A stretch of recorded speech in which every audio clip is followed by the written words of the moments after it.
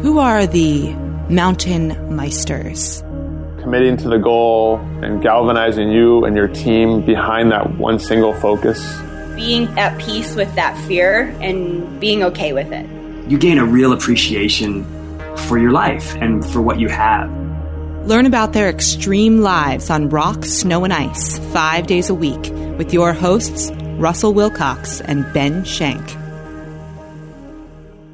Hey, Meister fans. Before we talk to our guest today, just want to tell you about an exciting thing that's going on this week. I'll tell them about it, Russell. We have a plethora of items up for grabs. All you have to do to win this stuff is share one of our episodes on Facebook. You'll be entered to win. Make sure that you tag us in your Facebook post so we know that you did it. Sounds pretty easy to me. And now back to the show. Hello, everyone. Welcome to Mountain Meister. This is Ben. Hey, guys. It's Russell. Today on the show, we have Graham Banks. Graham is a 24-year-old professional snowboarder specializing in both the backcountry and the terrain park. Graham grew up on the beach in Cape Cod, Massachusetts, and is an avid surfer and fisher. He now resides in Salt Lake City, Utah, where he graduated from Westminster College while traveling and competing as a professional snowboarder. Graham, it's great to have you on here. Thanks for coming on the show. Thanks so much, guys. Happy Cinco de Mayo.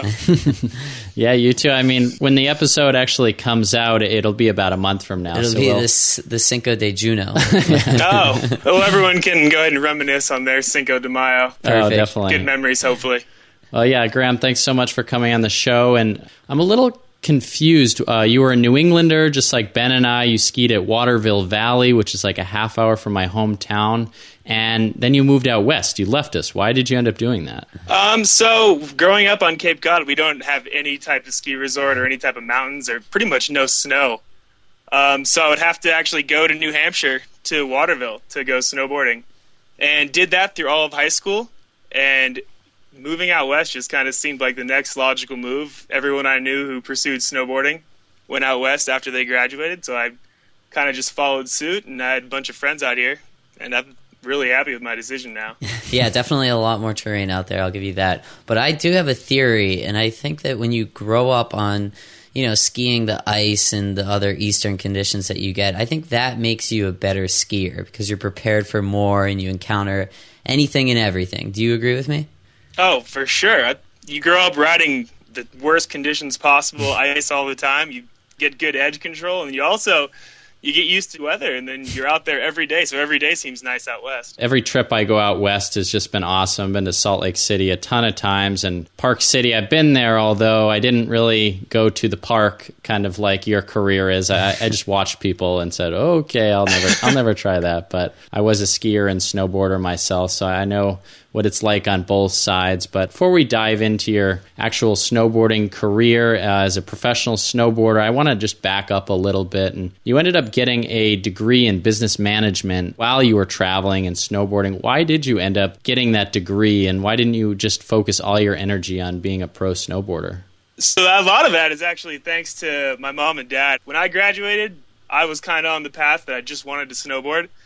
And they said, you should really go ahead and do this as well. They actually got a scholarship for snowboarding at Westminster College, which I think is the coolest thing ever. So I did that, and at the time when I started, I wasn't thrilled about it that my parents wanted me to do that because I just wanted to pursue snowboarding. But now I'm so glad that they pushed that on me because snowboarding doesn't last forever, and it's good to have a business side.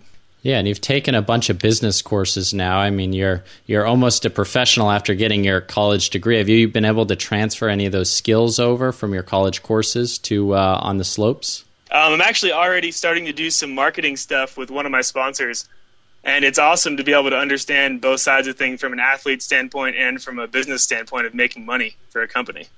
Yeah, absolutely. I think that's a great balance to have on both sides, especially in a sport like professional skiing and snowboarding, because, you look at the professional basketball players, you most likely will be able to support yourself financially if you're in the NBA or the NFL, but not necessarily for the rest of your life in the case of snowboarding and skiing. So have you thought about at all what's next after snowboarding, or are you going with the flow? I actually have thought about it a lot, especially dealing with some injuries lately, so definitely thinking about the post-snowboarding side of things. Mm-hmm.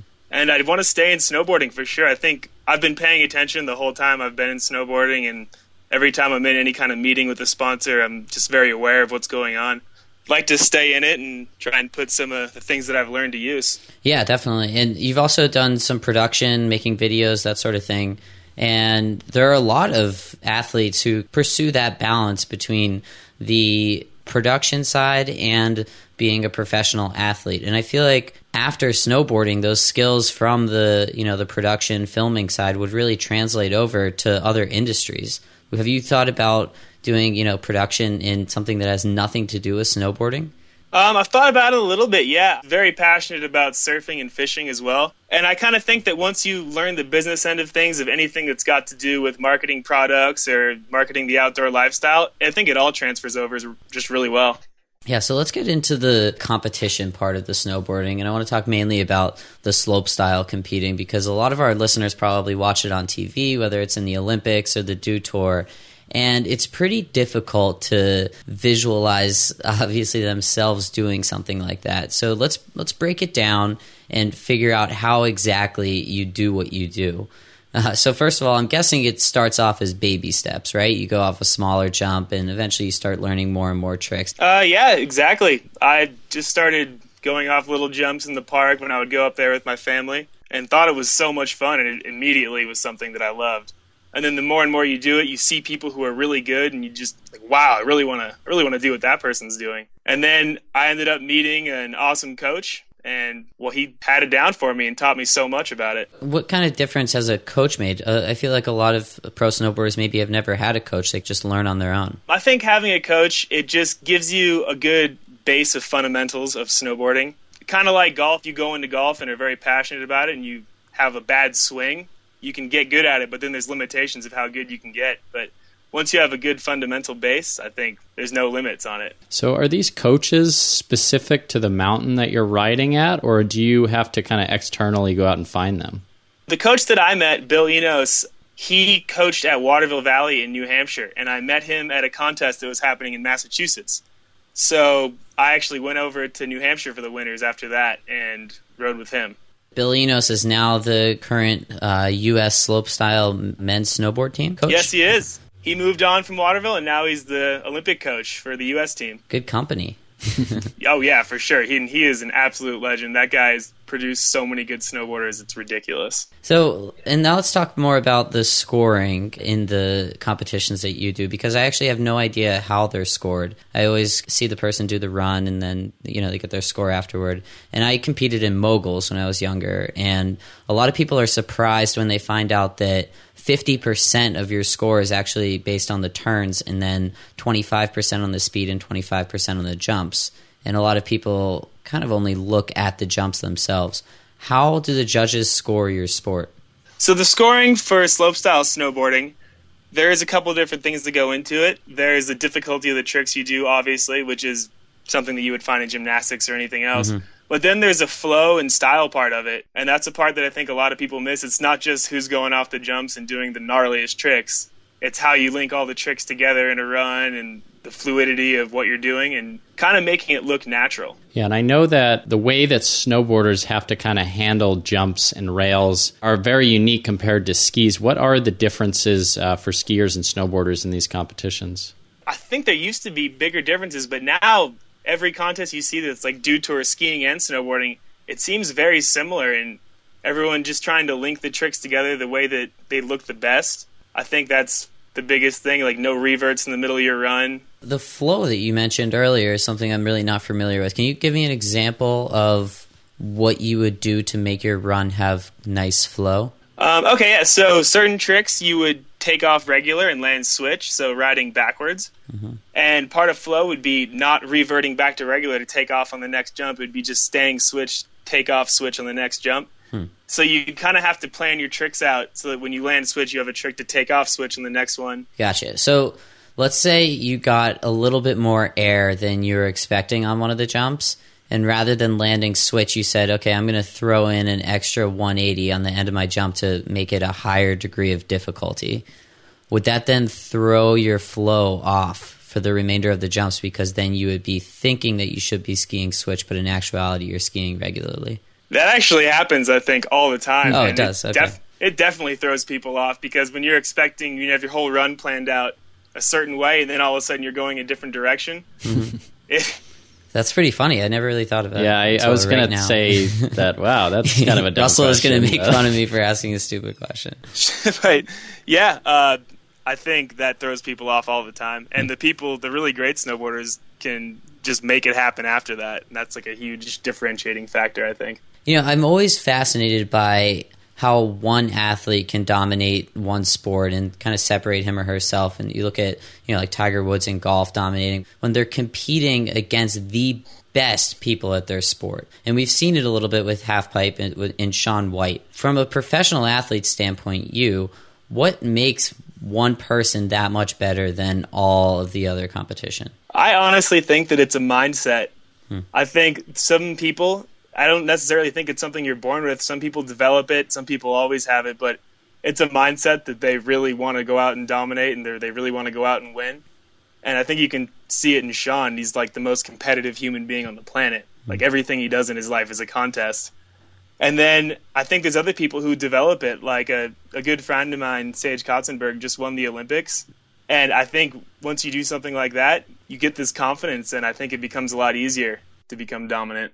You mentioned one of your friends actually winning. Are you snowboarding with him on a regular basis? Yeah, Sage is a good friend of mine. I lived with him all last winter, snowboarded with him a bunch. Actually, haven't seen too much of him this winter because of the Olympics, and then he's been on a media tour ever since. But yeah, he's awesome kid, great snowboarder to ride with. How important is it to have people that are at the top of their game riding with you to be able to push you to the next limit? Yeah, surrounding yourself with that greater talent. I think it's the most important part of snowboarding, because all your motivation when you're snowboarding comes from your friends. I mean, the only snowboarder I've ever heard of who doesn't snowboard with a bunch of other guys is Shaun White. Oh, really? But I think everyone else just draws all their motivation from their friends. Why do you think he doesn't snowboard with anyone else? I think that goes back to his competitive personality. His mindset, he just is the most competitive person ever. So everything he does, he needs to be the best, and that's definitely got something to do with his record of winning everything. Does that mess with your head, having all these different athletes that are your friends that you practice with, and then you have to go out and you're supposed to beat them so that you can better financially support yourself and your whole career? Is that kind of mess with your head at all? It doesn't really with me, because I think it's great to see your friends succeed, especially in something like snowboarding. I grew up playing football, actually, and it's just such a different mindset in snowboarding. You really want your friends to do well. Yeah, I was going to say that it's almost a polar opposite to other sports where you hear of athletes, becoming friends, and then when they get on the court together, when they get on the field together, they're enemies after that. They won't talk to each other afterward. I don't know. It's a different sport. Oh, for sure. And if you were to ever be at the top of a contest course, everyone is such good friends and talking to each other and wishing each other good luck. It's just a cool thing to be a part of. Very interesting to hear. I did not know that. So now we want to switch gears a little bit, and we're going to talk a little bit about some of the challenges and the injuries that you've faced within your career. And I want to go back to an email that you sent me a couple of days ago, which verbatim said, "Sorry again about the further delay. I was dealing with doctors telling me my career was over." So that doesn't sound like an easy conversation. Was this doctor being serious? Yeah, this has actually been a kind of a rough month for me. I kind of destroyed my knee in Japan about a month ago, and that was my 5th major knee injury. I went to go see some doctors, got 3 different opinions, and 2 of the opinions said you should probably not snowboard anymore. Wow. And then one of the doctors gave me a better outlook, said we can try and do a surgery, and I think you'll be able to snowboard again. So naturally I went with his opinion. How common are knee injuries in freestyle snowboarding? I didn't used to see very many, but as of lately, I've got a lot more friends who have been dealing with blowing their ACLs and knee injuries and stuff like that. And the unfortunate thing is, I think once you do one serious knee injury, it's almost never one and done. That has to be a result of the jumps getting bigger, right? That's what I was thinking. For sure. Yeah. The jumps now are just, they're huge. Yeah. I mean, if you can go fast enough to make it over something, people will build the jump that's that big. Yeah. So when the doctor tells you something like that, like you really shouldn't be snowboarding, what's going on in your head? Well, for the most part, a little bit thinking, thank God I went to college. But on the other side of things, I think just as someone who loves snowboarding, my first instinct is to just not believe them and think that I can, which I think is the attitude you have to have, because doctors only understand the average person's mindset. And I think a lot of people involved in snowboarding and skiing and things like that have a little bit of a different mindset. They mentally are going to push through it regardless of what the situation is. I mean, you said you've had a couple of several injuries. And when you go back to the slopes after the recovery process, whatever, such an important element of jumping and doing tricks correctly is committing to that trick. And after these injuries, does that become difficult? 100%. It's always in the back of your mind. And as much as I'd love to say I can shut it out and not think about it, I definitely can't. It's something that I always think about while I'm snowboarding, and even subconsciously when I'm landing, I'd land heavy on my other knee. And it kind of does start to become a problem after a while. So it takes a lot of thought and just kind of settling yourself down and trusting what the doctors have done. What are some of the steps that you need to take to get yourself back to 100%? But one of the things, and this is not something that I think you commonly hear in snowboarding, because we have the anti-jock culture going on and battling with the contest culture, but going to the gym helps a ton. And I grew up playing team sports where that's a very regular thing, so that's something that I do to try and make my knees stronger. Even more mentally, I think, it's just once you have a couple serious injuries, it's definitely hard to get past that. Has that kind of affected your competitions that you've been in? Is that why you're focusing more on movies? Yeah, for sure. The contest season, it never stops. It goes all summer long, and this is actually my third summer where I'm going to be on crutches all summer. So it doesn't stop, and when you fall in and out of the contest circuit, it's hard to keep up with that. And that's why doing stuff with media is so much easier, is because it's more on your own time and your own schedule. Interesting. How much is your health insurance? It's a problem. Yeah, I mean, are you paying for it? Do your sponsors cover it? How does that work? It's got to be outrageous. It's high. I think I'm about to go through some issues trying to get reinsured, especially because you get hurt and then you go out and snowboard and it says on your medical records that you went out and snowboarded again. Oh, wow. Which is not, they don't want to see that. Right. But I think, sponsors for me have nothing to do with it, unfortunately. I really wish they did. I don't really know anyone whose sponsors cover stuff like that. I think that's a little bit of an issue. Do they almost put you on pause, or do they continue to support you through your injury? I think it all has to do with the relationship that you have with your sponsors. If you have a really good one and the people in that company believe in you, I don't think they have any problem supporting you through it. But certain sponsors, I know people that have gotten hurt, and then all of their sponsors have dropped them once they're hurt. It actually happened to a good friend of mine not too long ago. Yeah, this dilemma sounds like a problem a lot of other sports have seen in the past, and I guess a lot of them decided that it was time to start a union. Do you ever think that that's something that'll ever happen in snowboarding?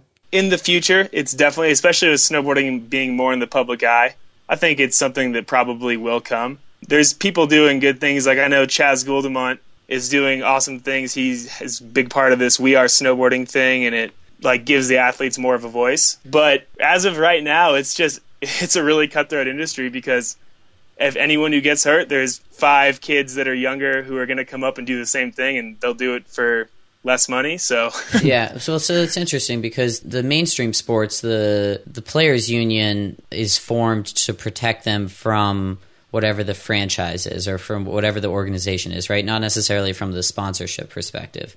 Because their salary, normally, unless they're kind of these big league guys, more of their salary comes from that organization, not the sponsorships. In snowboarding, are you winning and taking more money from prize money or from sponsorship money? I think it all depends on the person and the sponsor situation. I know some people that they can win a contest, they can win $10,000, and then their sponsors will all match that. Okay. So then it actually ends up being more from their sponsors. And I know some people very capable of winning contests who actually have no sponsors at the moment. It's all your personal situation. A lot of people, they see the people in the Red Bull helmets and with the energy drink logos, and they kind of think that that's the whole field of professional snowboarding. But there's a whole other side to it of people who are barely scraping by, barely making enough money, and it's pretty wild. Yeah, what they do for almost nothing. Well, speaking of sponsors, we do like to ask for a specific gear recommendation from our guests, and this can be from a sponsor of yours or not. But what is one piece of gear that our listeners just have to have? Okay, so My board sponsor, Head Snowboards, they're making a board that I am absolutely in love with right now. And I rode it all season, and it is my favorite board that I've ridden from them. It's called the Head Force. I think it is the best board that I've ridden in my entire life. I'm a huge fan. What makes it a good snowboard? I have snowboarded one time in my life, and I'm being completely honest. What makes it a good snowboard?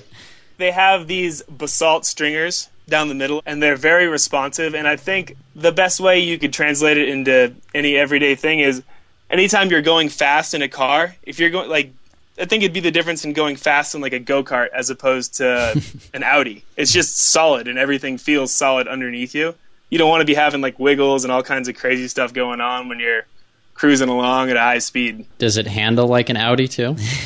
You know what? It does, just like an Audi. Well, yeah, that's a great recommendation. We'll be sure to put that on our website for all of our listeners on your Meister page. To kind of wrap this whole thing up, what's the biggest issue that you're facing or challenge in your professional snowboarding career? Mine right now is definitely the injury part of things. So I've had 5 knee surgeries so far, and I'm about to go to a photo shoot with Snowboarder magazine at Mount Hood tomorrow morning.